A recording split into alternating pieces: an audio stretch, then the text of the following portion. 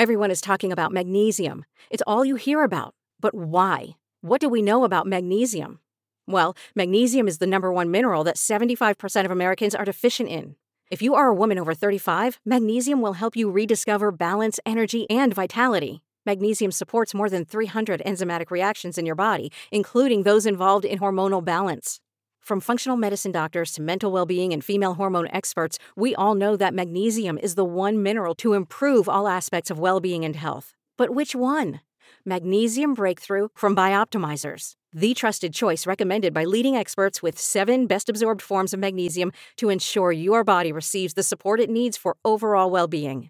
Go to bioptimizers.com/balance today and use code BALANCE10 for 10% off. Support your journey to wellness at bioptimizers.com/balance.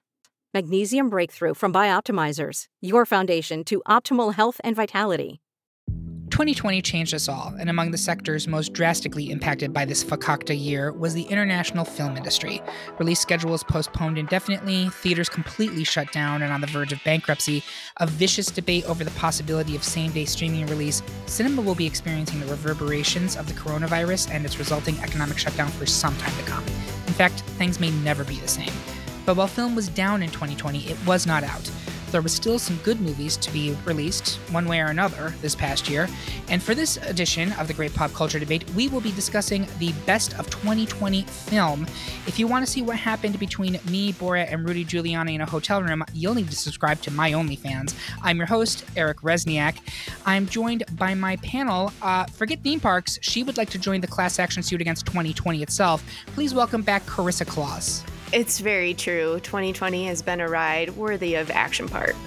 It really has. He may not be the first cow, but he'll forever be a full-blown pig. It's Kevin Dillon. Oink oink, bitches. And no longer promising, no longer young, I'll defer to him on the woman. It's Matt Turk. Hey, everybody.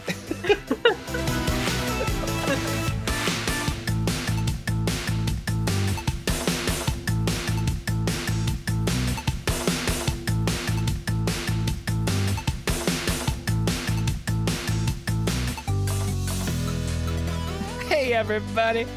Our best of 2020 episodes will be a little bit different than our usual format. There's no polls, there's no brackets, there's barely even any debating. Our panelists are just going to do a pop culture show and tell on our individual top 5s of the year. Do you disagree with some of our picks?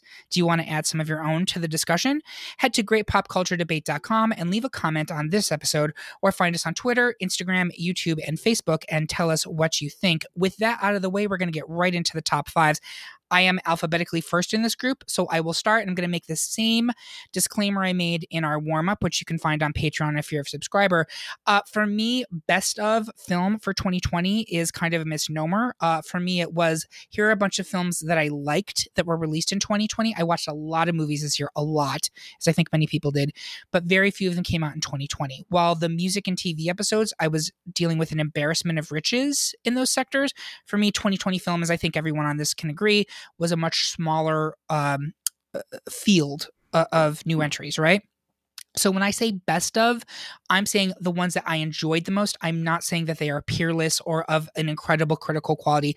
I'm talking about the ones that I enjoyed the most. And my first one is Onward, which is released by Disney Pixar and is available on Disney+. So I know many of the people on this panel are eagerly awaiting Soul, which will be released, I think, next week, 2 weeks from now on the platform. Yeah, Christmas. We're recording this like the second weekend of December.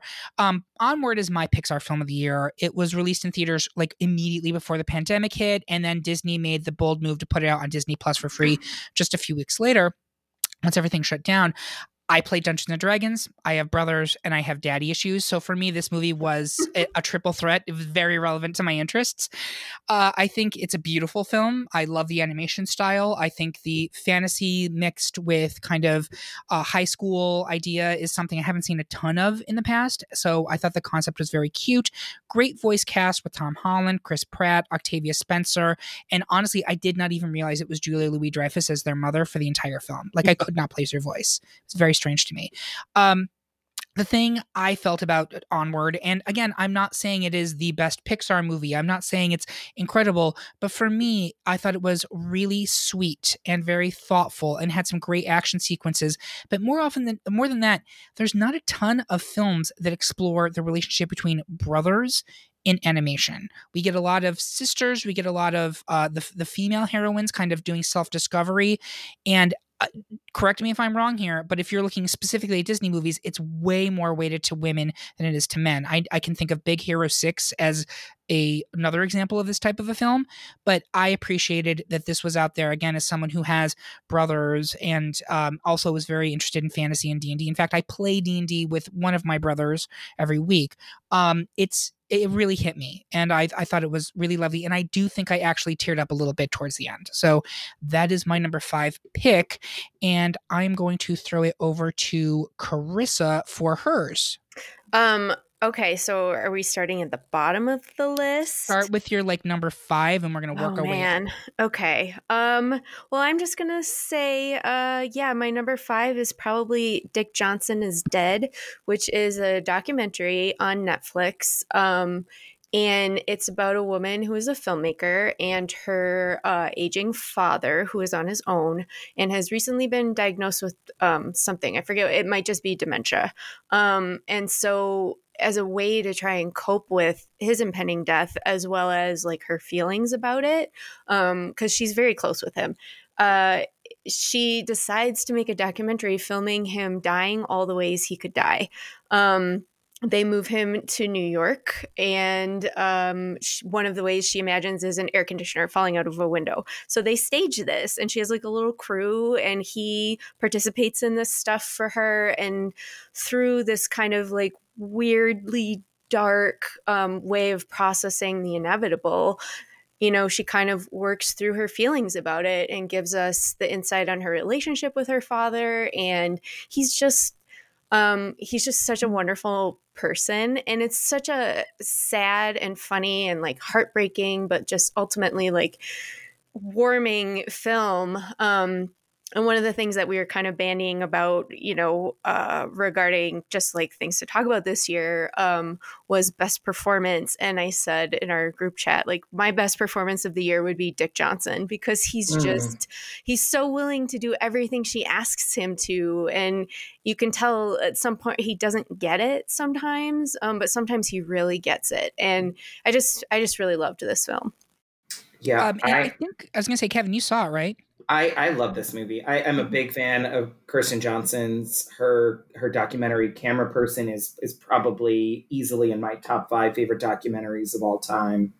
That's about her experience with her mother, but it also intercuts different types of stories. She's done 2 different documentaries about losing her family. And I did travel on an Amtrak once. Don't judge me, people. I wore a mask, I promise.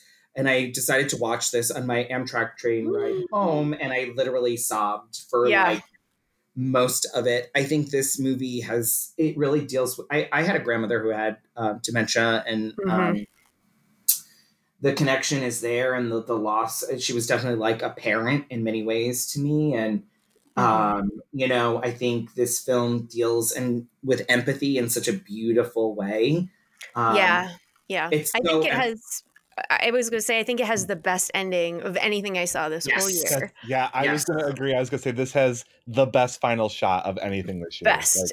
And one of the things that he does, they move him. Part of the film's journey is they move him from his home to it's her apartment, I think, which is her apartment, yep, in New York City. And so as a going away, they throw him a funeral. So he lives his own funeral, and his best friend gives the most ridiculous and lovely and wonderful speech, and everybody's just sobbing. And it's just the best send off and the most wonderful. There's so many wonderful moments in this film.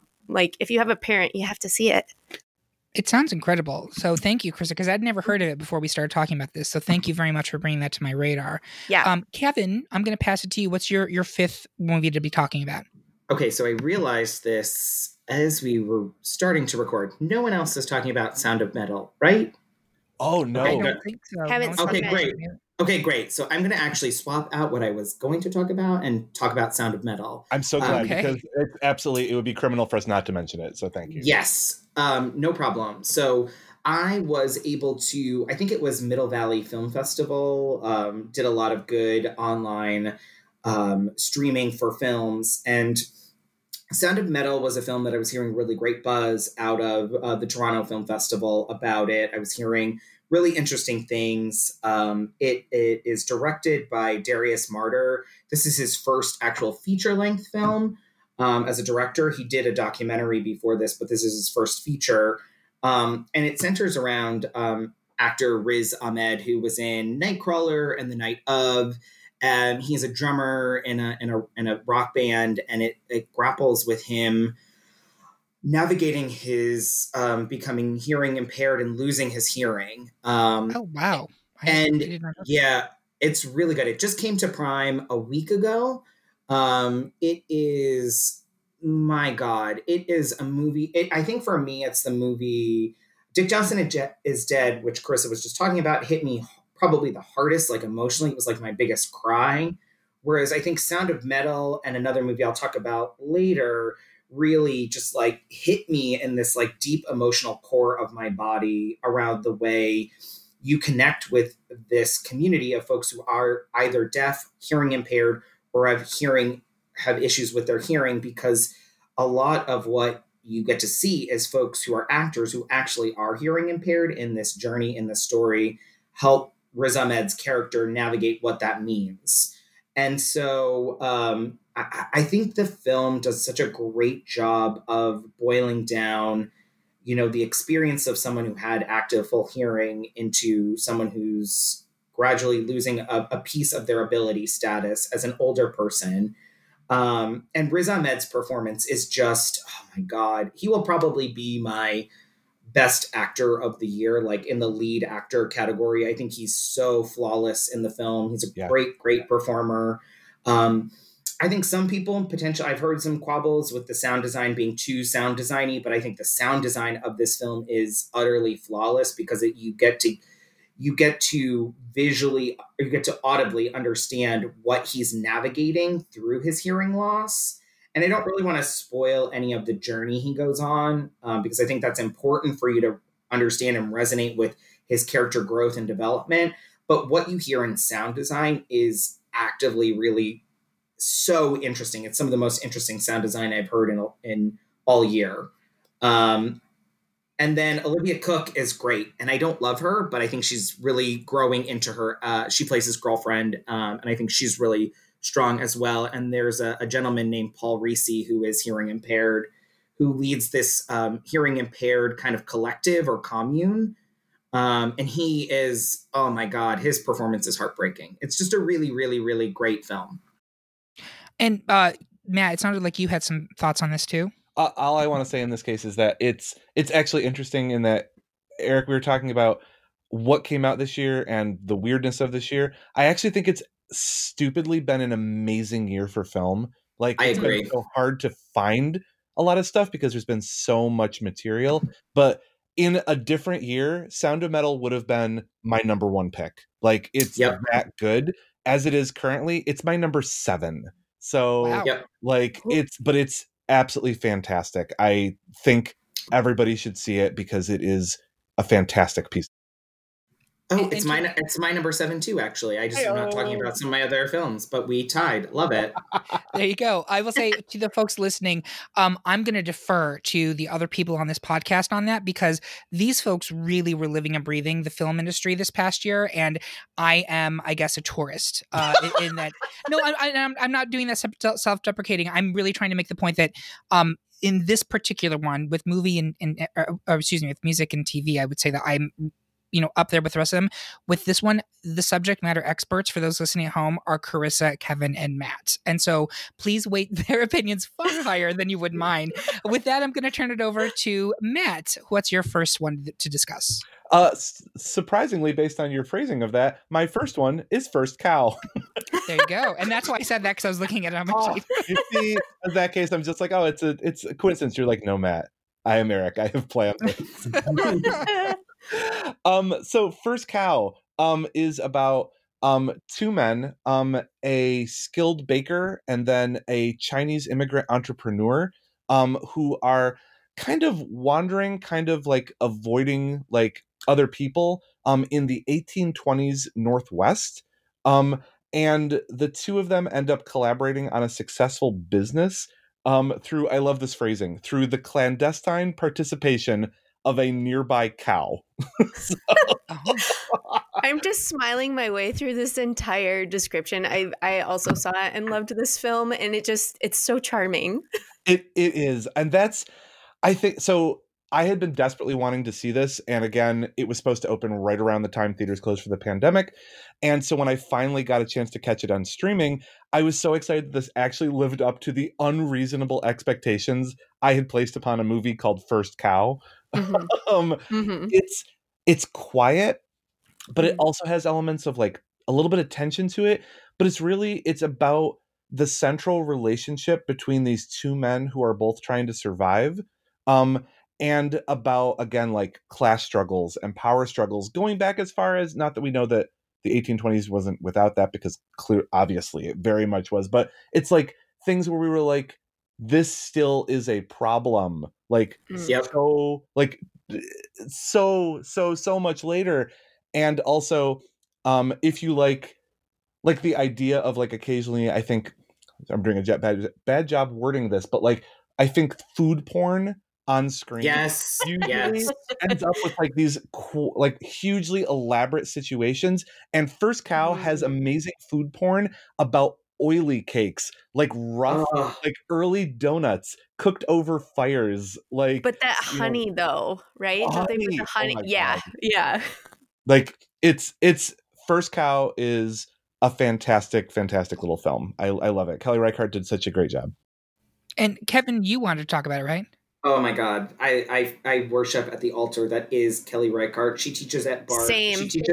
She teaches at Bard. She is probably, I'm really grateful that my friend introduced me to her. I think if you love films about human study that are just about authentically living a day in the life of a person, all of her films are hands down the films to see. And this one is just great. And the only thing I want to add to this, also on top of that, because I could wax poetic about her for hours and I won't, is this also reads very queer, and she's very good at creating these like queer adjacent masculine stories. She did it with Old Joy, which came out in, I think, 2006. And so the lead in this, John Majaro, did an interview with a friend of mine, and he was like, absolutely, there's definitely a queer adjacency to this. We played it that way. It works that way. In a way, this is not just, it's a love story between these two men. They set up a home together. It's really beautiful. Again, I could talk for hours, but it's a great film. Awesome. And again, as the tourist, it was one that was not on my radar. So thank you to my film experts. I will go for my second pick for this year, which is the 40-year-old version, not Virgin, version, Version. This is by writer, director, and star Radha Blank. And it's on Netflix. You can watch it now. And it is the story of a woman named Radha who's just shy of her 40th birthday.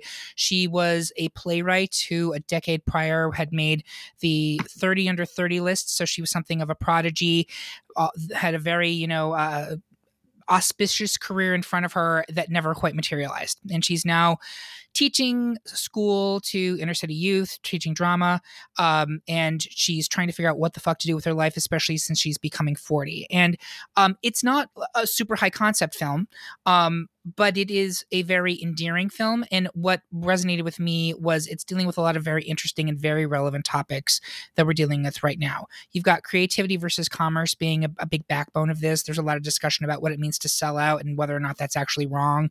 There's the discussion of women in 40 struggling to be taken seriously by society, and in many different areas of society. There's complex racial and emotional or economic issues going on here. And perhaps more importantly, the quandary of why gay men have black women's butts. And so it is a very funny, charming movie. It absolutely sags in the middle. Like there's parts where I was like, this could be tightened up, but at the same time, I was like, I can't identify a scene to take out unless you take out the entire subplot with her students, which I don't think is the right choice. But it starts strong, it ends strong, and in the middle you get some really fantastic rap verses by both Radha and at one point she goes to a Queens of the Ring rap battle, which is a fantastic scene. And I would watch anything that she does for hours. I think she's really magnetic and she's hilarious, and I'm hoping that we see a lot more of her in the coming years, because for me, I was not familiar with her before this movie and I really fell in love with her within minutes. So that is my number 4. And with do you mind if I give you credit, because I love that you've downplayed your input into our podcast, but Onward, I mean, isn't a terrible movie. It's quite enjoyable, and 40-Year-Old Virgin is very good. So your taste is super great, Eric. Don't downplay that for yourself. I'm not trying to do self-deprecating. I swear, if I was, I know, but you have two good movies. You're solid. I think my picks are accessible, is what I will say. And deliberately, all of my picks are available for now. Almost all of them are streaming free. So if you are interested, you can find these on either Netflix, Amazon Prime, Disney Plus, whatever. But Eric, thank you, Kevin. Eric, I want to quickly double down on what Kevin just said, because I have been wanting to watch this film and I have not gotten it to it yet, and so therefore you have now made it go further up my queue. So thank you, Eric. So there you go. I just find it's charming. That's how I felt about it. And she's great. I also saw it, and there's a lot. I mean, I am a woman who is about to be turning 40, and so I really looked to this film as like, you know, show me what to do. And it really, she's just like, I don't fucking know what to do. And you're like, well, great, thanks. But she figures it out. Yeah. And I think there's a lot of imposter syndrome too, kind of like with the students. Yeah, I found it really relatable. It was on my long list. It just didn't. It's sort of like what Matt was saying about, you know, number 7 having some other year being number 1. Like I also liked it a lot. I thought it was really good. And I'll say this, I'm past 40, but the thing that really kept speaking to me, and obviously Radha Blank and I are coming from completely different places, but my whole thing was I'm starting a podcast without knowing anything about podcasts in this past year, and I'm just going for it. Fuck it. And I feel like that very much is exactly what's going on in this film. And that's really the only way to do anything. Yeah, just fuck it. Like, what else are you going to do? Yeah. What are you going to do? Absolutely. So, Carissa, go on with your 4th pick. Okay, so my 4th pick is also a documentary called Class Action Park, which is an HBO Max streaming. And okay, so it's 2020. Everyone's having a shit year. Like, I don't want to turn this into the Notting Hill brownie scene, but like I've been fucking going through it. Okay. So like I've had a shit year. And this documentary came to me at the exact right time when I needed to focus on someone else's suffering that wasn't my own. And this happened in the past. So like, you know, who are these people? I don't, you know, they brought this on themselves for the most part. So it's a documentary about an actual place, like a water park, but not all of the rides were water, called Action Park, that was in New Jersey in like the 80s and early 90s, I think, until it got shut down. And it just like it is mind-boggling how terrifying this place is. And the documentary is just like, it's so absurd because whatever that you think like, okay, they have to be done talking about the worst of this, but there's an hour left. And then they're like, yeah, well, and then there was the kayak experience. And you're like, how can the kayak experience, you know, how can something called that be dangerous? And then they proceed to tell you how people were electrocuted on that ride. You're like, oh my God. So just to give you a taste, this is in the beginning of the film, and this is when I like fully signed on. So there's a ride that looks like a loop-de-loo, and they put people down it, and like they come out the other side. But they're talking about it in the beginning and saying that ride was always shut down. And basically, this theme park figured out its safety by trial and error and not studying physics. So they would put through their employees, which were all like tiny teenagers with summer jobs who did not care. And then they would start putting down people of different sizes to see how that worked. And so everyone was coming out of this ride like all scratched up and they couldn't figure out what happened. So they took apart the top of the loop-de-loop and they found a bunch of people's teeth embedded in the padding. The teeth of previous riders was embedded in the padding and was scratching people when they came through. So, like, if this doesn't make you laugh, then you don't want to watch this movie. But I had a great time. So, yeah, it was what I needed. It was the Schadenfreude, like I had to do it. Schadenfreude for the win. Honestly, that is fantastic. I have not yet watched this one. I've been meaning to. I have to. I would love it. It sounds like it's made for me. It's just HBO Max still does not have a Roku app, which drives me crazy. But we got to figure it out because I've been wanting to watch this forever, and I'm so glad that you brought it up to here because it totally fits right into my particular worldview. Anything else to say about that? Anybody want to add? I'm horrified and intrigued. Yeah. Embedded into Ditto. American Horror Story Season 11, Teeth and the Water Slide. See, I mean, come on. That's like the first 5 minutes of the movie, and you're like, well, I'm in. I'm in. All right, Kevin, give me your number 4 pick. My number 4 is Mank by David Fincher. I was actively looking forward to this film, although, with directors like this, I go in trepidatious because I never know what the experience is going to be like. And so Mank follows Gary Oldman, who plays Herman Mankiewicz. Herman Mankiewicz was the screenwriter for Citizen Kane. One of the 2 credited screenwriters for Citizen Kane. Orson Welles is the other, although according to this film, Orson Welles really didn't do that much. And so other than play Citizen Kane. And so the film follows the intersections of Mankiewicz's writing process and the gubernatorial race between Upton Sinclair and, oh God, I'm going to forget the other person. Upton Sinclair, who was pro-labor and was more of what we would consider a socialist liberal, quote unquote, today. The film was actually written by Jack Fincher, David Fincher's dad, who passed away 17 years ago. There have, of course, been draft rewrites, but David Fincher gave his father full credit for writing the screenplay. I know folks have had varying opinions on this film. My one thing that I don't get about this is the complaint is that it's cold. I love cold and aloof. I don't know about you, but I want it in a lover. So in a film, it's even better. I think the thing that really sparks to me with this film is when I was watching this and I just was like, this feels like I'm watching a film that was filmed in the 1950s. And I was just like transfixed and transported back to that. And I really liked that. I also knew there was some politics to it, but I think the politics angle is super interesting because I think it translates to today. Essentially, what happens is that studio bosses, Louis B. Mayer and Irving Thalberg, create this essentially like power vacuum to prevent and create a system that creates propaganda to prevent Upton Sinclair from losing the gubernatorial race because he is a quote unquote socialist. So that weaves into the story of Citizen Kane and the creation of the film. I did not watch Citizen Kane before I watched this intentionally because I did not want to marry the two because I know that the two are going to be different. One is going to be influenced by one and the other one is not. But I think for me, what really worked in this, I'll say this, Gary Oldman's performance is fine, but it is not the thing that I gravitate to most in this film. And I think that that's something that can be disappointing for folks.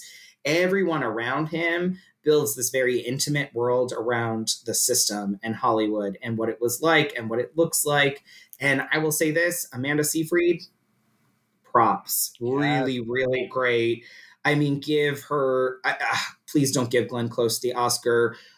Give Amanda the Oscar. She is really good. She delivers a legitimate supporting performance. And boy, does she disappear into that role. And it reminds me of that classic night. Obviously, she's playing Marion Davies, who was an actress, but she reminds me of those like, oh God, what's her face from Singing in the Rain? She reminds me of that. Debbie Reynolds. Not Debbie Reynolds, the one who was like, I can't stand ya. Oh my gosh. She was you know what I'm talking about. Yeah.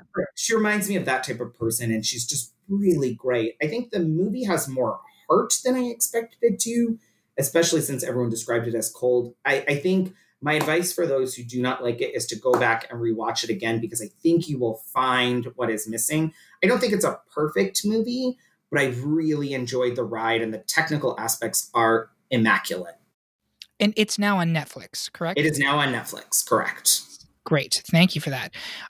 Matt, your fourth choice.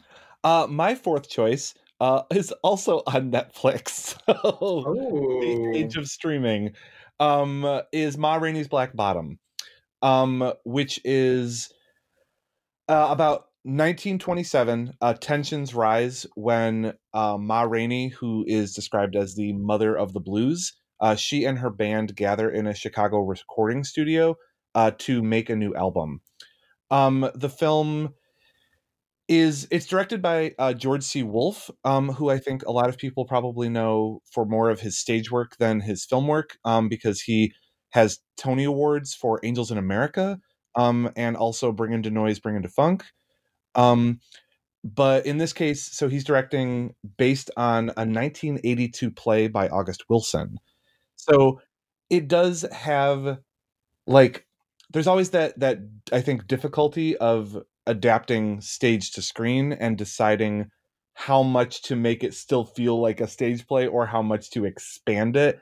And I think there's always that challenge. Something that I think we previously touched upon as a group, and then we'll touch upon more later, is like, I think that Ryan Murphy in The Prom does a good job of expanding it from feeling like it's just on stage, like it has multiple places and settings and camera work. Ma Rainey's Black Bottom still does feel a little bit like it's still on stage, but it's so tightly scripted and tightly like directed that it just expands just enough. But the thing I'm not saying about this is that the performances in this film, top to bottom, are absolutely incredible. Viola Davis as Ma Rainey, Chadwick Boseman. This was his final performance as the trumpet player in her band. And the entire thing is about the historic exploitation of Black recording artists by white producers, and what that relationship is and how that relationship existed. And it's heartbreaking, but it's also, in this case, the performances are so good that you're rooting for them despite knowing that the odds are stacked against them. I think it is not just a textbook example, but like a really, really great example of taking, again, a play from, the early 80s and it feeling not just as relevant, but beyond still relevant today. Its cinematography and production design both have an old postcard look to it. It's fantastic. So as we're recording this, Matt was able to get access to it early. This is the movie I am most excited to see for the rest of the year, and I'm including Wonder Woman 1984 in that list. But I'm desperate, and it doesn't come out until I think Christmas Eve or Christmas Day. So next week. Yeah, they keep Is it next week? changing the date because now also. Oh yeah, that's right. It was supposed to be this week. Yeah, they keep changing it. So I think it's now December 18th. So okay. I could not be more excited to see this film. Very excited. So thank you, Matt. I'm glad you were able to and brought it to us. With that, we are going to go out to the lobby and get ourselves a snack. Don't we miss lobbies? Don't we miss movie snacks? And we're going to take the quickest of breaks, but we will be right back. Come on back.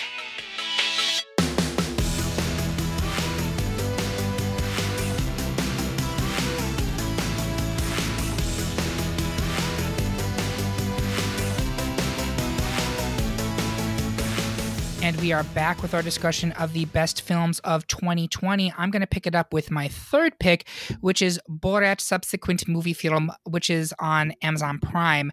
I'm not going to say that the Borat sequel is a great film. I'm not even going to go there. I'm going to say that it's an important film, however, and I think it's a necessary encapsulation of where America was leading up to the 2020 presidential election, which if you're listening to this in the future and you weren't aware of what was going on, was a fucking shit show. And I am confident that within the next 5, 10, 15 years, the GOP is going to work very hard to whitewash this period, even though everything has been documented. They're going to try to do what they did for Reagan and what they successfully did for Oliver North and be like, it wasn't that bad. Don't listen to them. It was that bad. It was crazy. And I'm very glad that the Borat sequel exists because you have scenes where literally Sacha Baron Cohen is going undercover, not terribly successfully, at a gun rally in Washington State and sings a song about the Kung flu. And obviously I'm saying this not because I believe any of this shit, but because that's the terminology used, and easily gets the crowd, actual people, involved in singing about who should die from the coronavirus. I believe there's talks of lynching, and they're all right on board with it. And it is disgusting. It is an absolute disgusting call out of how easily that crowd will go along with incitement to violence for anyone other than them. And that is why I'm glad this movie exists, because this needs to be out there and people need to watch it. And it was hugely successful. I'm also going to argue that from a political and news situation, no other movie that I think we're going to be discussing on this list grabbed headlines the way that this one did for the scene with Borat's daughter, a fictional character played in the film by the actress I can't remember, but she's very good in it, and Rudy Giuliani in a hotel room where, regardless of what happened, Rudy Giuliani goes into a private hotel bedroom with a woman he believes to be under the age of 21, and he could be fixing his microphone. I don't know. But personally, I don't think I need to be sticking my hands down my pants in front of young women in a private hotel room. The whole thing is sketchy as fuck. It grabbed headlines. It should have grabbed headlines. It's a mess. And I do think that this may be a farce, but the population that it is capturing in this farce is very real, and America needs to constantly have it shoved in its face, because I see it happening right now. As we're recording this, the Biden administration is going in. I'm already seeing Democrats tearing at each other already, and the sameism, like, we're going backwards because there's not currently a single Asian American on the cabinet. We're going backwards? Are you kidding me? Like, we have a very short memory in this country, and that's why I'm glad this movie exists. So with that, I'm going to pass it off to Carissa for her third pick. I mean, I think I just need to take a second. Yeah. Okay. On the opposite end of the spectrum, I am today years old when I actually did the research and learned this, and I'm extra excited. My film is Yes, God, Yes, which was written and directed by Karen Maine, who wrote Obvious Child, which is one of my favorite films. It stars Jenny Slate. It is everything that you wish Knocked Up would have been. It's about a woman who gets pregnant on a first one-night stand, and it has a lot of Simon and Garfunkel in it. It is incredible, and I love that film. And so Yes, God, Yes is also written by Karen Maine, but this is her directorial debut. And it is so fun, I guess. Like, it is so good. It stars Natalia Dyer, who is in Stranger Things. She's the sister, the older sister. Barb's best friend. And she R.I.P. Barb. Right. Glamour icon forever. And she runs this whole film. So it's about a woman or a teenager. She's like 17, I think, in like the early 2000s, who is told that there's a rumor going around her school that she tossed some guy's salad, and she spends the whole film trying to figure out what that means. And so it's like the early days of AOL chat, and she ends up going to this Catholic, well, she's Catholic, I think she goes to Catholic school, but she goes on this like weekend retreat thing because this really cute boy is there. And she's trying to figure out what's going on with herself, and she's like constantly trying to masturbate, but constantly being interrupted. And it is just, that sounds like my life story. it's relatable for everyone. Like, I don't think you need to have a vagina to like this film. I just found it like, okay, there's a scene early-ish on where she writes something with a pencil and then she decides she wants to undo it. So she starts to erase it and then realizes that the pencil she has one of those really hard erasers that's almost all the way down and it's mostly metal and she's just scratching the thing and the thing she wanted to disappear is now extra obvious. Like, so if you can't relate to that, I don't know. There's also a kind of a running joke about the hand on the car window in Titanic scene, and it spoke to me. So and that's Chris. I just want to add with that because I also loved this film, and I thought it's especially. I think it's universal. Anyone could appreciate it, but especially if you lived through the late 90s, early aughts. I feel like, like the age of Tamagotchis and early cell phones and AOL noises are so nostalgic in this. And the download speed to see a photo. Yes. Because that's a running thing. Like she's trying to find out what it means to toss somebody's salad, and like she's trying to see a photo and it just takes forever to load and it's all surreptitious and she has to close it before she can see. And it's very funny. Today's kids will never know. They won't. But this is trying to tell them because the Titanic, that the video that she watches is a VHS. It's the two VHS. VHS Titanic. Yep. This also does reinforce the importance of why lesbian bars are a necessary part of American society. Yes. Heroes, all of them. Absolutely. All of them, absolutely. Thank you, Carissa. That's great. Kevin, your number 3 pick. My number 3 pick is Lee Isaac Chung's Minari. I was finally able to snag a copy through a friend who gave me an A24 person's email address, and I got a screener this past week. It is this lovely, I'm almost Terrence Malick-like exploration of Korean immigrants in the 80s who are really just kind of trying to make their way in everyday life in surviving and thriving in America. It is easily my favorite score of the year. Yes. I think it's so beautiful. The person who does the score, his name is Emile Moret. He also did the score for last year's Last Black Man in San Francisco, which is also utterly stunning. I mean, this man is a genius, and I hope he gets the attention he deserves. This stars Stephen Yeun from Walking Dead, and I have absolutely loved the trajectory of his career in non-English language films. He did Burning a couple of years ago, which is oh my God. If you have not seen Burning, I think it's on Netflix. It is, oh my God, it is it's such this great like Hitchcock thriller. I'm not talking about Burning, I'm talking about Minari, but Stephen Yeun has done this evolution of his career, and he plays this, like, it's a very different role for him versus his Burning character, where there's just such like love and empathy. He's the dad in the family, and he isn't exactly the lead. It's really mostly about his son, who is meant to be actually the director's experience of being a child of immigrants, Lee Isaac Chung's experience. There's also a really lovely experience with his grandmother, who, again, I'm not going to spoil things. There's a relationship that builds and develops between the young son and the grandmother. It's super beautiful. And what I think Minari does is explore culture in a way that's really super fascinating, and the way that folks had to try and survive and thrive in the new world, regardless of time.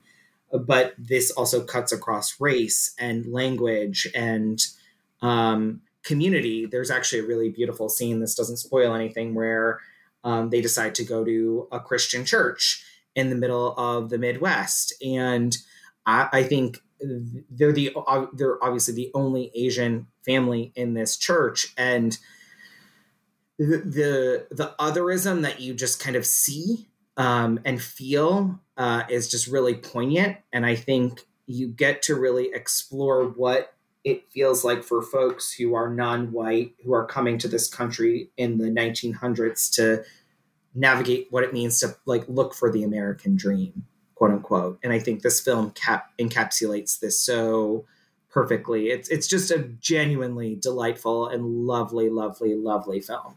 Kevin, Kevin, I hadn't thought about describing it as Malick-like, and that's such a great description. Like, thank you for that, because I feel like it's more accessible and funnier than Malick's. Oh, 100%. Yes. Yeah. That's the like part. Malick is fully. I mean, it doesn't take much, right? Right. Let's be real. One joke, and Malick's like, "What is this doing here?" But no, Kevin, I agree. It's just, again, I hate to say this again, but like in this particular year, this would have been so much higher on my list. But I had to bump things down and move things around. But no, it's beautiful. It's so great. And what an ending! Holy crap! Like, I was just edging my seat. Ugh. Another beautiful ending. It's just so simple, and like, I think the thing that I've taken away, I guess, in summary of my films is this year my favorite films have boiled down into a simplicity. Simple is more, and there's beauty in less, and like there's beauty in just the visual in 2020 films. Yeah, and that's a lesson from 2020 in general. I think that fits a lot of my picks too. Really, yeah. Mm-hmm. Look at us, we're learning, we're growing together. I love to see it. Love to see it. Thank you, Kevin. Matt, your third pick. Despite just agreeing with that generally across the board about like the lesson and simple is more, my third pick is completely goes against that, which is Wolfwalkers. Which is the new animated film from Cartoon Saloon. They previously did The Secret of Kells and Song of the Sea. Wolfwalkers is about a young girl, an apprentice hunter, and her father who journey to Ireland to help wipe out the last wolf pack that is, quote unquote, terrorizing outside a settlement village. But then she ends up befriending a girl who then turns out to be from the wolf pack because she is a wolf walker, kind of like a werewolf situation, but from Irish folklore. Wolfwalkers is I kind of have a similar issue to my taste, which is kind of like Ebert, where like I am very won over by highly stylized visuals. Like, you immediately grab me and hold me. If your visuals are so original and outlandish and stylized that like I'm like, oh, I've never seen this before. Wolfwalkers for me fits that to a T in terms of, in an age where a lot of animation continues to get a little similar looking, I feel like now finally we're differentiating our CGI animation out a little bit. But Wolfwalkers involves two worlds. It involves a Puritan-esque village and then the forest. And so the art direction in this film takes the village and makes it entirely woodblock prints. It all has that look of very angular and like a little bit like difficulty in etching it. And then the forest is entirely watercolor and textured graphite. And so they are so visually different that when the worlds start merging and the visual elements start merging, it's absolutely incredible. I cannot begin to tell you how visually imaginative and narratively poignant this film is. By far, for me, it is the best animated film this year and the best animated film since Into the Spider-Verse. Is it available for streaming anywhere? Do you know? It is on Apple TV Plus. God damn it. I know. And that's the thing is that like, so I thankfully got to see it at the Toronto International Film Festival this year, which was streaming. But it's Apple TV because they've been grabbing some great stuff, and I appreciate that for them. But another streaming service, like, come on, now we're getting into the problem of like cable channels, and there's just too many of them. And bingo. And there will be a big implosion within the next 3 years. There will have to be, and there will be a mass kind of conglomeration of them, which is fine. Well, that sounds fascinating, Matt, and I can't wait to see that eventually when it's not on a platform that I don't have. So. That's the thing. That's the problem. It's gorgeous, and it's appropriate for both adults and appropriate for families and kids. But right now, it is on the platform with a very, very little limited user base, so it's a problem.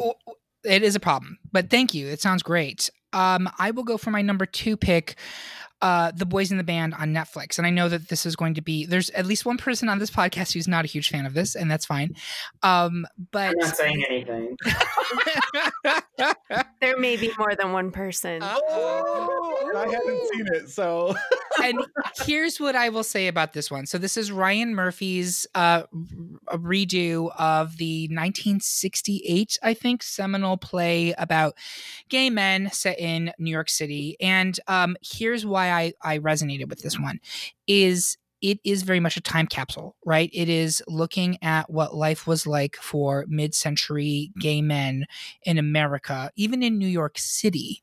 And I think one of the wonderful things about American Progress is that today, gay men in their 20s or 30-somethings, generally speaking, I'm making an assumption here, but more often than not are able to live their lives openly and not have the fear of consequence. And I don't think maybe they're as aware of what the people before us did to make that a reality. And so I think it's important to keep educating future generations about that. And I'm not saying that in a kind of patronizing way. I'm saying it as it's good to know your history because we didn't get here without a lot of sacrifice and a lot of pain. But I also think it's still very relevant in that there continues to be a lot of mental health issues and a lot of self-hatred among the gay community that expresses itself, especially in the way we communicate with each other. And that was where this movie felt very true to me. So it is, I believe, entirely cast and behind the scenes with LGBT actors and crew. You have Jim Parsons in the lead role, which I'll get back to in a minute, but you also have Andrew Rannells. You also have Charlie Parsons. Is that correct? Am I... Charlie Carver. Charlie Carver. I was going to say the twink. Yep, the twink. Zachary Quinto, Matt Bomer. I had never been introduced to Tuck Watkins, but I'm so glad that this movie did because he's daddy AF. Eric, he was in One Life to Live, and I remember him from many, many years ago. He is excellence. He is like daddies are gonna run the world in the next 5 years, I feel, and like he 100% can get it. But so I hear the criticisms specifically relating to Parsons. Jim Parsons is not an actor that I've really ever cared for. In hot take, I think him winning all those Emmys for Big Bang Theory for essentially displaying a very heightened and very narrow range version of himself is bullshit, but fine. I actually think this is the most successful I've ever seen Jim Parsons in a role. And in terms of that hissing, spitting, scratching gay, I thought he was very well cast and very effective. The ultimate takedown between him and Zachary Quinto's character is, I thought, very realistic, especially from the time period that it existed in. And that's very real. Like, that is the height of like gays scratching at each other, and there's a lot of pain and a lot of truth there. So that's why I liked this movie. I'm not going to say that it's a perfect movie, but as a time capsule, I think it was actually very important, and I'm glad that we had a reversion of it that's accessible to modern audiences. So that's where I'm coming from there. I know there are people who have strong opinions on this on the podcast, so if you do want to briefly share your takedowns of it, I welcome that. I know we're going to be positive, and I'm going to give it 2 compliments. I'm glad that Emery is played by an actual Hispanic Latinx person. Yes. He was that. Great. Yeah, he's great. And I actually think the film does a really good job of actually expanding on the Charlie Carver role, which is essentially a non-entity in the original play, original version. And I think there's a depth and sweetness to the performance that he gives that I think was fully missing from the original play. That I do think expands the depth of who those young men, the quote unquote midnight cowboys were of that era. So I think those 2 pieces are things that I absolutely will give it credit for, and I will say no more. That's fair. And Carissa, did you have anything you wanted to add? I mean, for me, it felt like a play. Yeah. So I didn't like. maybe Ma Rainey's does a better job of that, but for me, I was kind of like, the film wasn't doing more for me in that way. So 100. And when Matt was describing Ma Rainey and specifically talking about plays adapted to the screen, and is it making use of the actual, what's the word, medium here? Boys in the Band is not. Boys in the Band very much feels like a play, but I don't necessarily have a problem with that. I can't go to see plays right now. So for me, being able to see this, even though it is very much a chamber piece, it's a play. To me, it was not a negative, but I can see how it would be a negative for other people. And I think it's also it's tough because for a play that's really, really good, it is so well scripted and it's all about the characters and it's about the dialogue, is that the setting in effect becomes somewhat secondary depending on what the play is, of course. Like, sure. So I think that it's just, I think it's a constant battle that is faced in plays being adapted to screen. And I think some are more successful than others. There's been a lot of discussion about that also for Five Nights in Miami, about whether or not it expands the play enough. So I think it's interesting, but Boys in the Band also is in effect just entirely in an apartment, right? Isn't it? Yeah, it is. Yeah. Yep. So, I mean, like, that's the thing is, like, does it need to be expanded beyond the apartment? I don't know. I haven't seen it. So I don't know. It's an interesting challenge, I think.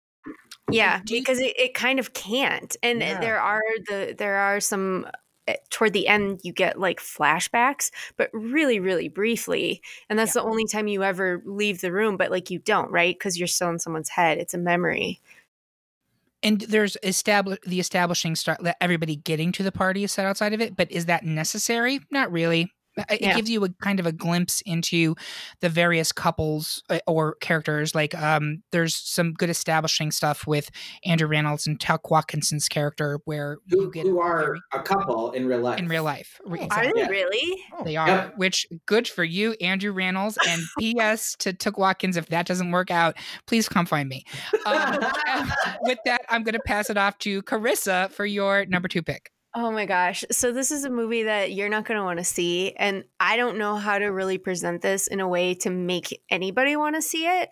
So I'm just going to be really real, which is what this movie is. It's called Never, Rarely, Sometimes, Always. And it is about abortion access, especially for young women. So it's a film. It really has a cinema verite feel. It follows 2 women who are cousins. They're like 16 from rural central Pennsylvania who go to New York City to get an abortion. And there's a waiting period and they have to stay overnight. And nothing has, I love my job. I love my job. I've done my job for 16 and a half years. Nothing has ever made me want to quit my job. Like watching this movie, I was like, I'm going to quit on Monday and I'm going to work at a clinic and I'm going to ensure access for women who are marginalized and who don't have it. Like this film inspired me in ways that, I mean, I still have my job. I didn't do that, but I wanted to, and it made me want to, because it's not preachy. It just shows you, it shines a light on a thing that people overlook. And like, it's a problem, even though abortion is still technically legal. Access is a problem. And this movie doesn't shy away from it and what it's like to be a teen girl dealing with this. So I think it's an important work. It's not necessarily fun, but I think it's really important. And we say that abortion is legal, but it's legal for now. And I think, again, to get back on the soapbox that I was standing on during Borat, for those listening in the future, we don't know what's about to happen. But right now, the cards are stacked so that could very easily be taken away. And so I think it's very important that film is coming out in this year. Well, and legal is kind of such a technicality, right? Because some states have one clinic, and this just these girls work in a grocery store. There's you never find out who the father is of this, but it seems like it's a family member. It's heavily implicated. They have no money. They steal from the till at the grocery store so they can afford a bus ticket. I think it felt really real and it felt really important. And these are the things that people are struggling, like, even though it's legal, these are still obstacles, major obstacles that women are having to overcome all the time. And there's that scene where she goes to the clinic in Pennsylvania, and Oh, yeah. the woman basically tries to talk her out of it and says, no, you need to come back and have a conversation with me about Yep. why. Yep. And so, like, Yeah, it's even at not the a clinic, very right? It's one of those like birth. Right. Yeah. Yep. Yeah. And it's a great movie. yeah. And also when we had at one point talked about like best performances of the year and everything, like Kevin, I think you and I both said that Sydney Flanagan, the lead in this, was like at the top, if not near the top of like Yep. list. She's amazing. And Chris, I agree with everything you said. I think it's such a necessary watch, like, because It is. I think it's so straightforward in Yeah. its presentation, and Yeah. your heart can't do anything but just empathize. Yeah, and it Oh, doesn't, it's not on a soapbox. It's not any, it Nope. just is like, here, look at this. And this was her first film. Yeah. Her second, because Was it? her first film was, I was just going to say, Eliza Hittman is just this great character study of like slice of life experiences.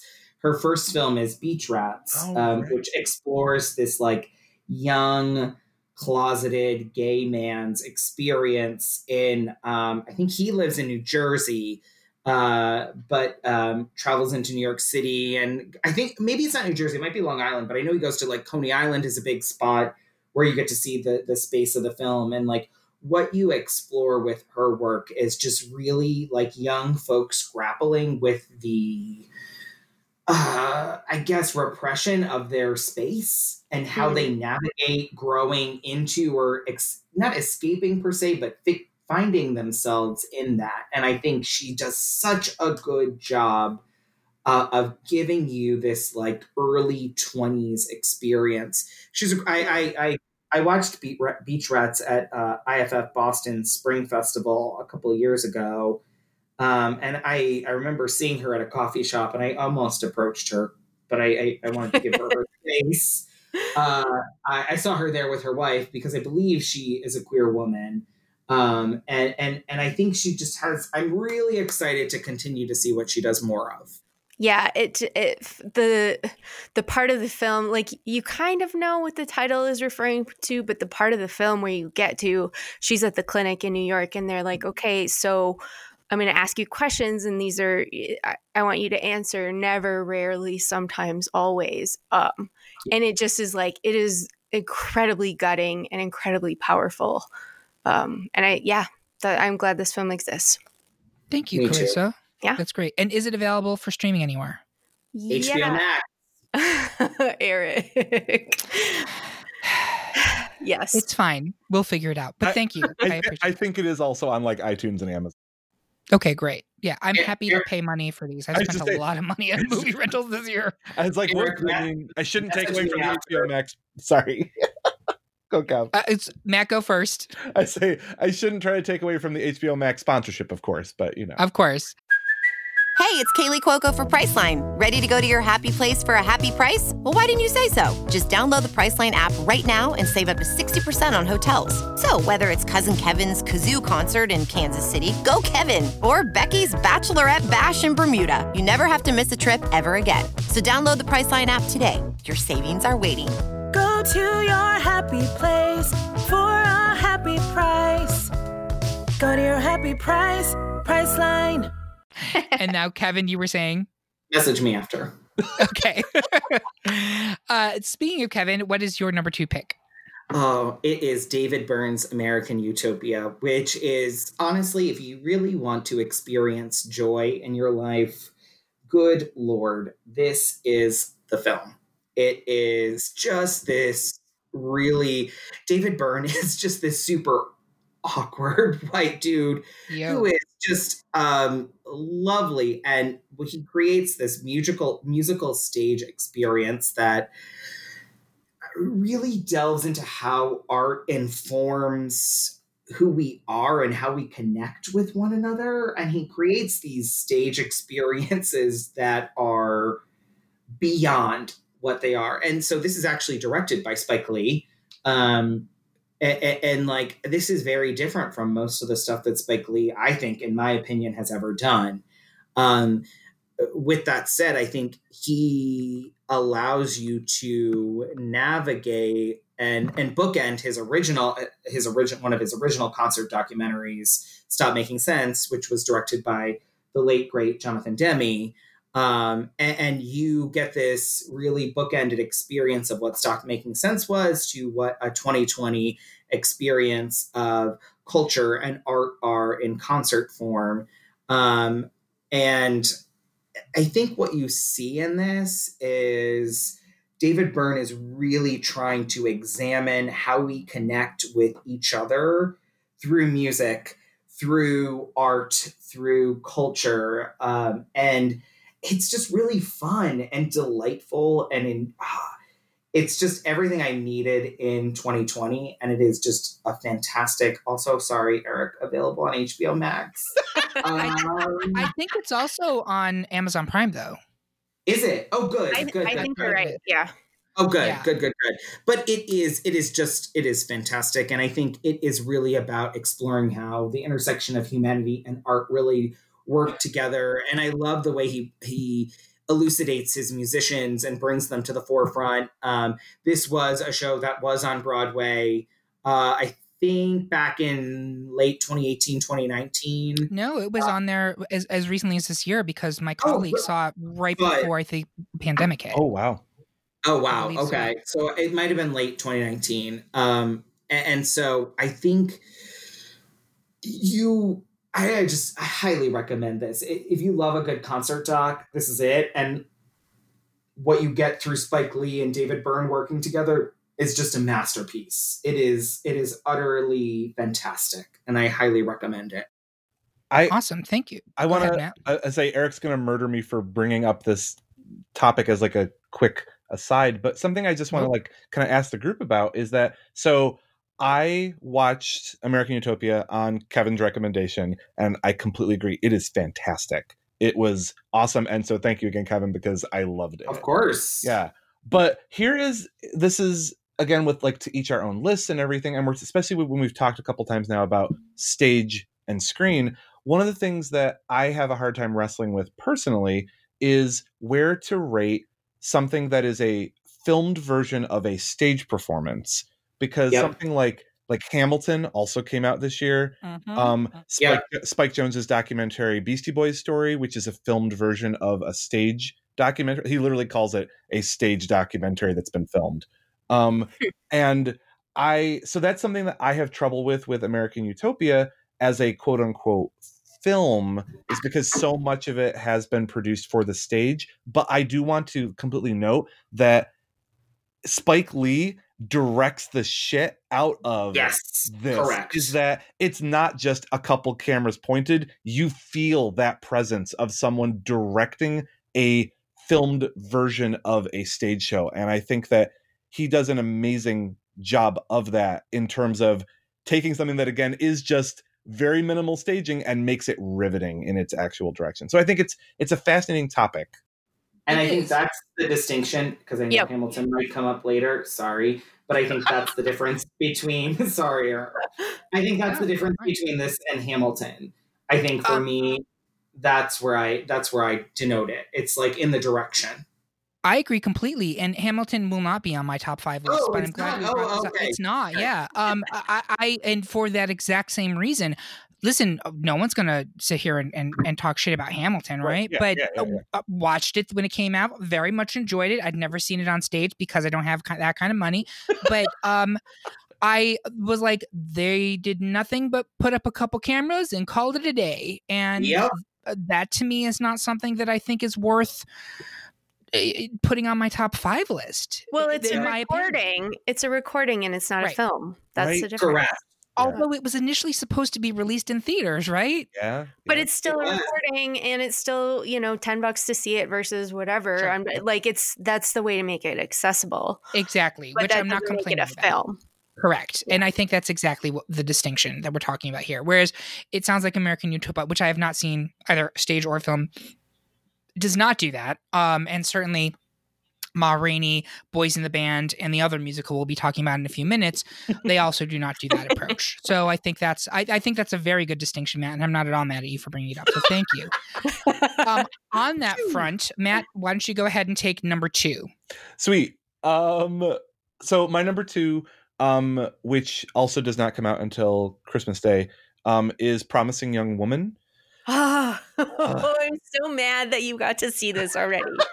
And we were talking a little bit during the break about, I am very wary of overhyping this because I can easily see this as a film that gets so much hype behind it that people, it can't live up to it, but it can't live up to that amount of hype. But also I can absolutely see this being polarizing. For me, I should say something about the plot. A young woman haunted by a tragedy in her past takes revenge on the predatory men unlucky enough to cross her path now. Yes. I'm sold. Icon. Yes, I'm sold. And that's Women, the thing. get it done. It done. Take them out. It is the Me Too revenge era. It really is. And between the fact that this also, I would say, immediately had an iconic teaser poster and illustration of Carey Mulligan lying down, and then also a modern iconic trailer using the tense Bernard Herrmann string version of Britney Spears' Toxic. Yes. I feel like this did a good job of building its own hype. And then for me personally, I was so rocketed into the stratosphere by how much it meets and exceeds that hype. So the director and writer is Emerald Fennell, and it's her directing debut, which I also think is amazing because this film feels so it feels like a tightly scripted. She knew exactly what she was doing. She knew exactly how she wanted this to come across. It is sinister and funny at the same time. Carey Mulligan is playing very much, I would say, against her normal type in this. She's, again, she's wicked, but in a very positive way. You understand exactly where she's coming from. And she's vindictive against men. So yes, we understand where she's coming from. Yes. That's the thing, is literally at every moment in this, you're like, yep. Guys, wait, are men bad? Oh, Kevin. Hashtag not all men, but also all men. And, sorry, I had to. And I also would like to say that, so in my opinion, the soundtrack, the song selection in this is bar none the best of the year. I watched an interview with Emerald Fennell where she talked about writing most of the songs into the actual script for this as her these are her dream choices, and they were able to get most of them, but they're all female, or they are female covers of other pre-existing songs. But also, if you didn't already think that Stars Are Blind was a secret, oh boy, this completely convinces you. It's so perfectly used in this. It's an amazing sequence. Do you mean the Paris Hilton song? I'm sorry. Yes, I'm sorry. Paris Hilton's Stars Are Blind as an actual fantastic pop song is used in this amazingly. It's fantastic. I think I'm so excited. 2021 should be the year that we actually address the fact that Paris Hilton had not one but two excellent pop songs in the late 2000s between Stars Are Blind and also Screwed. They are actually legitimately good pop songs, and we just need to come to grips with this as a nation. So just putting it out there. Listen, if you were not on board before, this convinces you 100%. It is fantastic. This, so excited. I mean, this was the movie that I was most looking forward to seeing this year. This one, Saint Maud, which is still indefinite, I think, and then The French Dispatch, the new Wes Anderson, because I just love him. And so I'm glad that this one is actually happening this year, and I'm so excited because it is everything that I, as a feminist and a woman who has been wronged by men, is looking for. And has been looking forward to for a long time. I'm so excited to talk with you about it afterwards after you see it. I can't wait. Oh my God. And Matt, do you know how people will be able to watch it?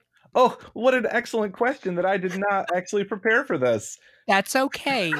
We will make sure to find that answer for you when we air this episode of the podcast. So I will pay $20 to rent that movie. Like, I haven't paid $20 to rent anything this year, and that's the one I would pay for. I'm pretty sure, it's going to be a VOD situation. I'm pretty sure.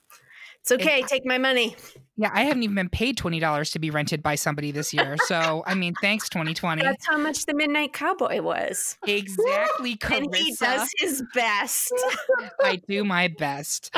Thank you, Matt. That's great. So my number one pick is very divisive among even the people on this podcast because 50% of it, not impressed. And I've seen other people as well being similarly dismayed by it. But I have also seen other people be just as delighted by it. So this, I will give you recency bias is probably playing a big role here because I would not have picked it as my number one 2 weeks ago. But here we are. So I'm going to go with The Prom, which just came out on Netflix literally 2 days ago. Both of my number 1 and 2 picks are Ryan Murphy adaptations of plays. I was just going to say, Eric, are you in the pocket of big Ryan Murphy? Jesus Christ. I don't know Ryan Murphy's life, but if the price is right, I could be in his pocket. Maybe it's $20. Maybe it's $20. Listen, as I said, I abandoned standards in 2020. So, but here's the thing. I'm not going to, the criticism I've seen of this show, we're going to put this right out of the threat. James Corden, the accent is unforgivable. And there should have been several discussions about that right from the beginning. So we're going to take that. We're going to put it off to the side. The other large issue I've seen with it is that it is ridiculous. It is over the top. It does not have any kind of, what's the word I'm looking for? Subtlety. It is just very much a gaudy, ridiculous and implausible romp. It is all of those things, and that's exactly what I needed in this moment in this year. I just thought it was fun, and I thought it was silly, and I thought it was sweet, and it actually made me have feelings, which I do not appreciate. Thank you very much. But I this was very much the way I look at it is this is an old school Hollywood musical, but in a modern take. It's not postmodern. It's just, let's do something goofy where people are bursting into song and we don't need to have some narrative device for why that's okay. It's very much a callback to old school Hollywood musicals. I mean, the Nicole Kidman character is like the walking representation of Chicago and the chorus line. All of the major characters, as Kevin pointed out, are basically versions, pastiches of Hollywood, or excuse me, Broadway icons. You know, Meryl Streep is playing the Patti LuPone and Liza Minnelli role, etc. And he said that the James Corden role is Nathan Lane, whereas I just get every Nelly ever on Broadway. Like, I don't think it's person specific. But to me, so The Prom was an off-Broadway show that was running while I've lived in New York, and I think it closed right before the pandemic hit. I think that's when The Prom was closing. It was. Correct. Yeah, timing of this is kind of fortuitous, I think. I did not get to see it when it was on stage, but I thought that the music in this was actually much better than I was expecting. To be frank with you, there are like 3 or 4 songs I think are really legitimately catchy, especially because we just watched the One Night in Broadway special that was on NBC this week, and I was struck by just how uninspiring some of the other music, especially from Mean Girls, like... Well, they picked the worst songs from that show. Jesus Christ. I was like, hell? What are you doing? Don't understand. But that was true. And I'm sorry, this is a digression. On the Macy's Day Parade, when they also had a Mean Girls number, that number too, I was like, are you trying to make me not interested in this show because you're succeeding? But regardless, I thought that the music in The Prom is actually, there were 3 or 4 songs that were really, I thought, quite strong. It's a message about acceptance and all those highfalutin things and love and LGBT. And obviously, you don't need to sell me on that stuff. But I thought it was just fun. It was delightful to me. And I think if you go into it expecting it to be anything other than just goofy and unapologetically gay, then you're probably going to find some issues with it. But for me, I thought it was lovely. So that's my number 1 pick. So I also loved it. I watched it Friday night when it came out, and I was delighted all the way through. I love Kerry Washington. I hated that she was such a Karen, you know, but like I love her. And Emma, our protagonist, like her baby dyke wardrobe is everything. So Everything. adorable. So good. The And wardrobe Nicole- in the whole movie is great. Yeah, and Nicole Kidman is the aging showgirl. Like, it's perfect. I loved it. It was everything I needed. And I know I- that Kevin specifically has issues with Meryl in musicals. I thought Meryl Right. was very well deployed here.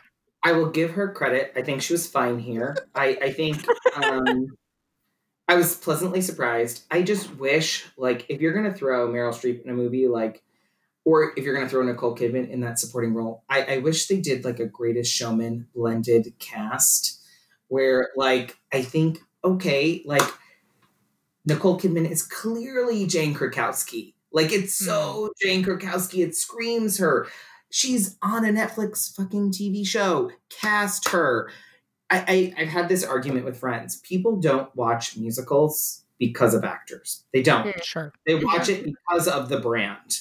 Yeah. Or Sure. what is created. And so, like, blend more Broadway stars into these shows.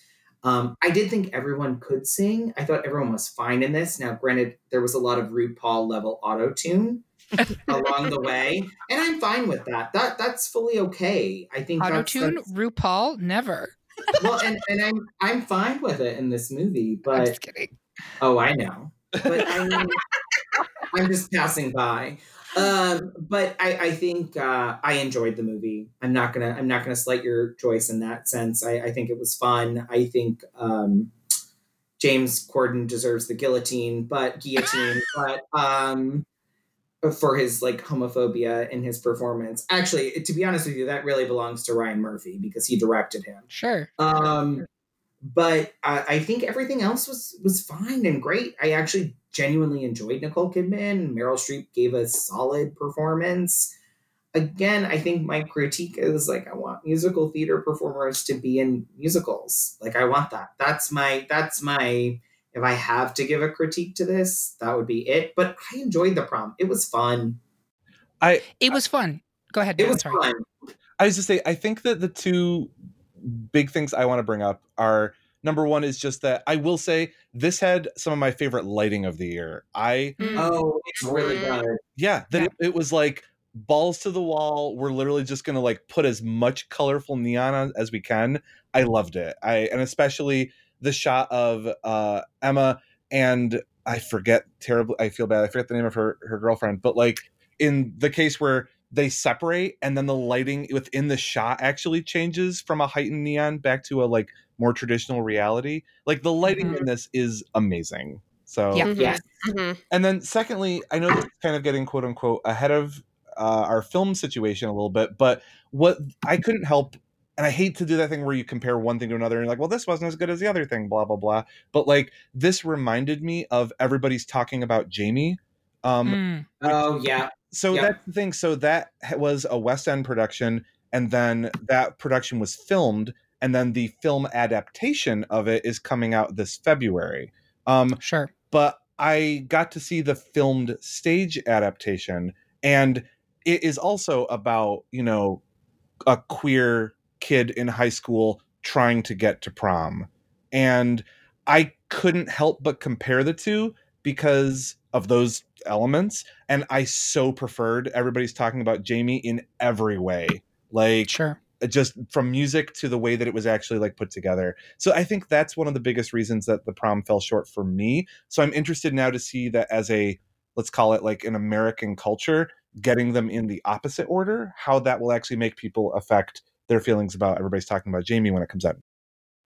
That's a super interesting point. I had not even thought about that. I'd seen the trailer for Jamie, but that's very interesting. I can only say from my perspective, I came into the prom with zero expectations, which Yeah. I think is always helpful. Yeah. And coming in at, like, the second week of December in this fucking turd of a year and just needing something, like, for those, again, listening in the future, right now we are still in what is literally an attempted coup in our country by Republican leadership. That's not an exaggeration. They're literally trying to overthrow an actual democratic election through any means necessary. I needed something, an uncomplicated, feel good, fully soaks into your bone, joyful hit. And this was like musical poppers for me. Yeah. And so for that reason, I consider it to be my favorite film of the year. It may not be a week from now, much like Poppers. The high comes down very quickly. It might disappear very quick. Very quickly. But for now, I'm riding the wave. With that, I'm going to pass it along to Carissa for your pick of the year. Well, I think also just to say one last thing on The Prom, because I love to have the last word.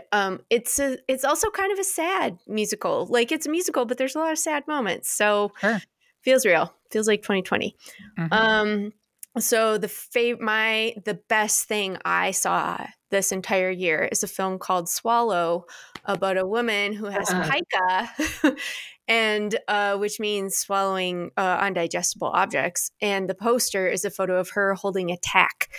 And I went into this film having had it recommended by a friend who saw it at a film fest and was like, ooh, now it's streaming, you should see it. And I watched the trailer and I was like, this looks gorgeous, but also it makes me squeamy because I saw the poster. And so I went into this film telling myself, okay, if I feel squeamy, I'm going to turn it off. And I did not turn this film off because I could not look away. It is visually stunning. It is gorgeous. It is about a young housewife who is very controlled and has a husband who does not pay attention to her, even though I would say that she does an excellent job doing her housewifely duties. She feeds him, she cleans, everything, but her life is so controlled because of the role that she feels she has to fulfill to stay in this marriage, which is what supports her. That she looks for other ways to control things in a different way. And so you see her kind of she starts with the marble and things progress from there. The whole film is visually stunning and it has this very kind of like sterile feeling to it, but it also it doesn't hold back your empathy because there's no way to not empathize with this woman. And then you start to see the lengths that she goes to, but it's like the objects that she has like this little tray on her bedside that has like her little treasures in it. And those are the things that are like disappear and then they reappear. But it's just like, that's all she has in this entire house. That's kind of hers. And you start to empathize with why somebody would have this addiction or go to these lengths of control. And so I just found it incredibly stunning and something that this is a directorial debut. So I'm very excited to see what else we will get from this director. Awesome. And had anybody else seen it? I saw it in January. Yeah, I agree with everything Carissa said. It's amazing. There's a scene far on in the movie of her lazily eating dirt. And I just, oh my gosh, I forgot about that. Yeah. Yeah. It's as if she's in front of a TV eating popcorn. She's just kind of popping it into her mouth. And it was such a microcosm of the film. It's beautiful and amazing. I agree with everything Carissa said. Everyone should definitely. It's an addiction kind of, and there's a scene later. So the family that she's with, they hire somebody to shadow her. She's never allowed to be alone. And there's a certain part where you find the links that she's gone to hide something so that she can access it when she is alone, so that she can keep swallowing. And that just killed me. It killed me. And I was like, this is an addiction. It's just like hiding drugs. It's the same as anything else. It's incredible. It's very much my partner's cat who has pica. And the lengths that Neji will go to eat things that he shouldn't be eating, like currently the fake Christmas tree. We have to spray it with this whole solution. It's a thing. Yeah, well, this might give you some empathy into his situation. It might, but I have to say I don't think so. I will tell you, do not do a deep dive on her personal life. Because it is super fascinating. The director? Writer, director? No, the actress. Actually, don't do a deep dive on Joe Wright's personal life.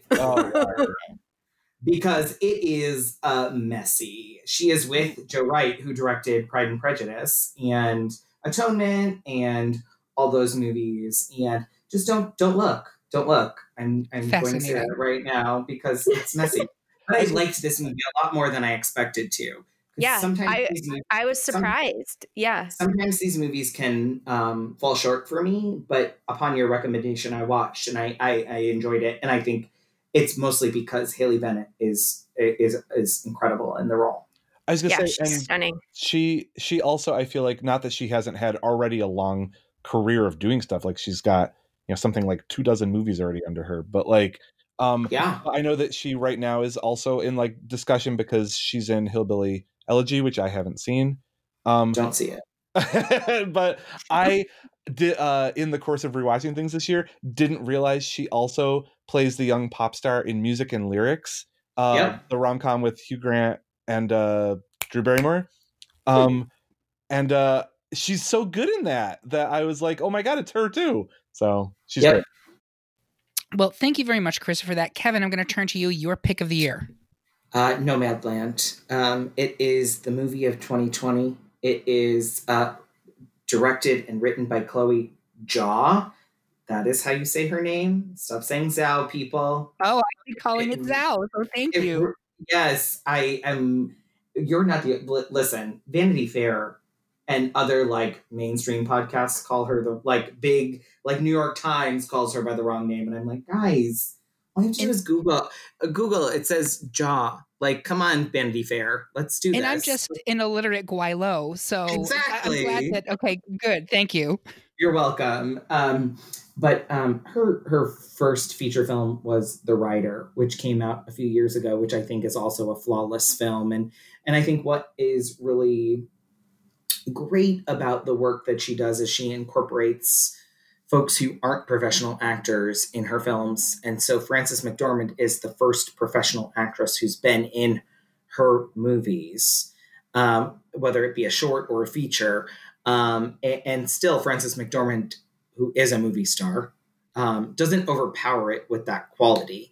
And I think what really elucidates why Nomadland is the best film of 2020 for me is there's this soft, warm exploration of what it means to be a human being who is in their 50s, who potentially did not have a financial nest egg to allow them to safely, securely explore their old age or adulthood, whether you're in your 50s or not. And I think what it does is it explores middle America in the most interesting way. And I want middle America to see this movie because I think it really is. I mean, a good bit of it actually takes place in an Amazon packing plant type experience where she works in an Amazon factory for a good bit of the movie. And it kind of highlights that folks are taking these jobs, which aren't the best jobs, and really kind of trying to just scout out, trying to get by to live. And I think that's a good bit of what America is doing right now. They're just trying to get by so we can live our everyday lives. And I think that's what Nomadland does. And it's called Nomadland because she obviously is a nomad. She goes from place to place to find job to job to really live in her trailer and be a human being and try and make ends meet, survive, thrive as best as she can. She's really not thriving. She's just literally trying to survive. And even when situations are presented to her where she can kind of potentially get out of that experience, she doesn't know any better. She's not used to anything different. And so she shirks like the comfort of stability in and all of itself for solitude and the isolation of where we're at today. And I think having Frances McDormand in this role really, it is one of the strongest performances. Again, another strong performance of the year. I wish she had not have won an Oscar for, I'm sorry, Eric, I know you want to be positive, but this is me being negative about a movie from a couple of years ago. And I'm going to be quite blunt. That fucking piece of shit, 3 Billboards Outside Ebbing, Missouri. If she had not won an Oscar for that, she would have won for this. And I think it's such a subtle and beautiful performance. And you've got David Strathairn, who is not even really in it that much. He's fantastic too, and his son is in it. And you get all these real life folks acting in these like real life situations. And I think that's what makes this movie so prescient. It's so beautiful. The cinematography is breathtaking. And I think if you go into a Chloe Zhao movie, you know that you're going to see one of the most beautifully shot films of the year. And with that said, I'm also kind of excited to see what she does to a Marvel property. Because she has a Marvel property, Eternals, correct? Eternals. Yeah, I'm very curious because I think she'll bring added layers of nuance and depth because that's who she is as a filmmaker. And she brings love to her movies. I will say, well, this is a bit of a digression, sorry. And Matt, we're going to get to you in just a second. But Eternals is definitely one of the Marvel concepts that I think is the least well-known for people. Correct. It is a C or D level comic property. Yep. And I am super excited to see what she in particular does with it, because even just the cast is tremendously diverse. And I can tell you, having gone back and read virtually all of the Eternals comic books, there aren't that many from Marvel. This is a very high concept property that goes way beyond superheroes and is really much more about society and a global society and what it means in the grand kind of space and time. So this is it's a very highfalutin concept, and I would not trust it in the hands of anyone who did not have a very broad yet also very particular sense of what it means to be human. So it sounds like, based on what you said about this movie, it really seems like someone who's got her hand on the pulse of what it means to be alive in 2020. Super excited to see what she does with that property. Yeah, I think you'll really enjoy it. And my last sentiment that I would say is she doesn't glorify any of the problems. She actually makes them more relatable. And I think that's the thing that makes Nomadland it makes it excellent. Great. And where can people watch that? Nowhere yet. It will be available. Unfortunately, it will not be available until February. It was. I am sorry. It was streaming on some websites for the last week, although many of the online showings or virtual showings sold out very quickly. I have a feeling, to quote the great RuPaul, I have a feeling they might add some virtual showings throughout the next couple months. I wouldn't be surprised. Gotcha. Thank you. Thank you, Kevin. Matt, why don't you take us home with your pick for the film of 2020? Yeah, my favorite film actually ended up being Driveways, which is a small indie film that was released into both VOD and the virtual cinema program that where distributors combined their revenue to help art house theaters. And it came out in the spring, and it is a film that's very, very quiet, but in like a really humane and relatable and beautiful way. It is about an 8-year-old boy who accompanies his mother to clean out a family member's house. The family member has passed away, and so they spend the summer cleaning out this house. He has a really hard time relating to the neighborhood kids, but then he ends up forming an unexpected friendship with the grouchy old man who lives next door. If this sounds kind of like an indie that you might have already expected to have seen in like the late 90s, you're not wrong in that the plot very much has that kind of a feel to it. It has a real sweetness and a softness to it. But it is directed so exquisitely by Andrew Ahn, who is an out gay director. And the cast in it is fantastic. Hong Chow is the lead actress in it, and she is amazing. People might originally know her as she got some award buzz when she was in Downsizing, but more recently she was in Homecoming, the television series. And she's also in Watchmen as the head of that, crazy organization. Yeah. Which crazy organization? I don't remember the name of it now, but the one that has the giant clock, and she. Oh my God, I loved her. Yes, she was incredible in Watchmen. Yes. I thought that's who you were talking about. I love her. She's so good in Driveways. Yes, she's amazing in it. And then Brian Dennehy, who's made a incredible career overplaying like little character parts, is the man next door. This was his final performance, And Lucas J, who's the kid, is also, a young child actor, is fantastic. It just, Driveways has a sensitive, beautiful, natural ease to it. It's sweet without being sappy. And it's set in present day, but if you replace like the tablet for like a Game Boy, it easily could be set, in any like modern era. It's about relating to other people, and it's about a brief moment of growing up for both adults and kids. And it's feel good without being overly saccharine. And I think it's a beautiful, beautiful little film. Yeah, I watched it because I saw it was on Matt's list, and I was like, oh, I want to see some more films. And I was able to rent it on Fandango for like $4. I don't think that's currently available. I don't know how I swung that deal.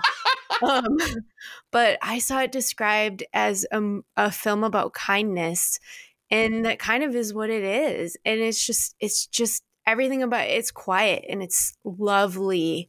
And those three characters, the boy, his mom, and then the neighbor, like each of them are so distinct and played so well. And everything comes together in such a way that is just so wonderful. And it's such a lovely thing to take in. And it's like, I haven't seen this movie, but I do think it's worth pointing out that if there was kind of a yearning in 2020, it's about connection. And it sounds like what you're talking about is this is a film about connecting with other people, which we are incapable of doing physically right now.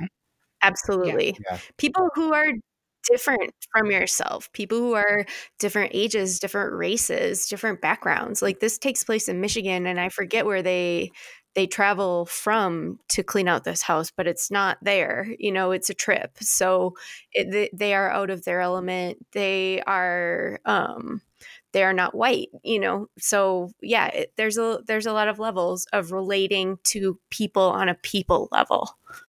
And I think politically, geographically, socially, connection seems really difficult right now. So I can see why that would really resonate with a lot of audiences. So fantastic. Well, thank you, Matt. That sounds like a great one that we'll have to check out. And right now it's not available for streaming that you're aware of? It is actually. It's on Showtime.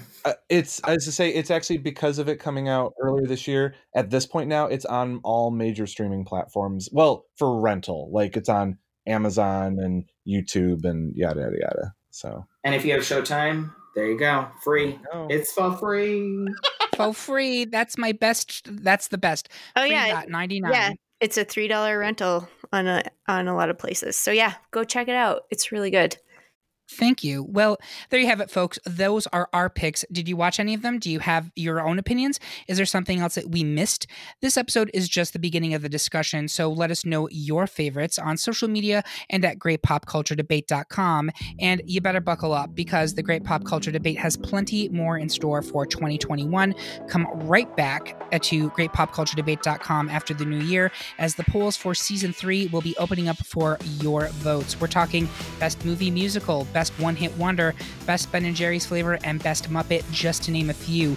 Make sure you're subscribed to the podcast on Spotify, Apple Podcasts, YouTube, or Audible, and that you follow us on all of our social media platforms so you can get the latest news and episodes. And if you haven't supported us on Patreon or Pod Hero yet, what are you waiting for? There are so many great perks, and we'd love to have you as part of our little podcast family. I want to thank all of my panelists for all of their hard work on this. Thank you for listening this year, and let's look forward to a bigger and hopefully brighter 2021. Thanks so much.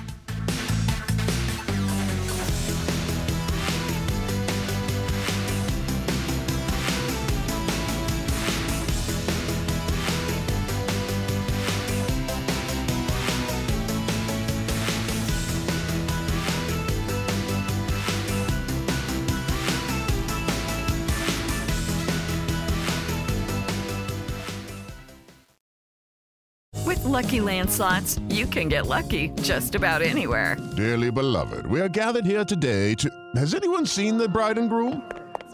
Sorry, we're here. We were getting lucky in the limo and we lost track of time. No, Lucky Land Casino, with cash prizes that add up quicker than a guest registry. In that case, I pronounce you lucky. Play for free at LuckyLandSlots.com. Daily bonuses are waiting. No purchase necessary. Void where prohibited by law. 18+. Terms and conditions apply. See website for details.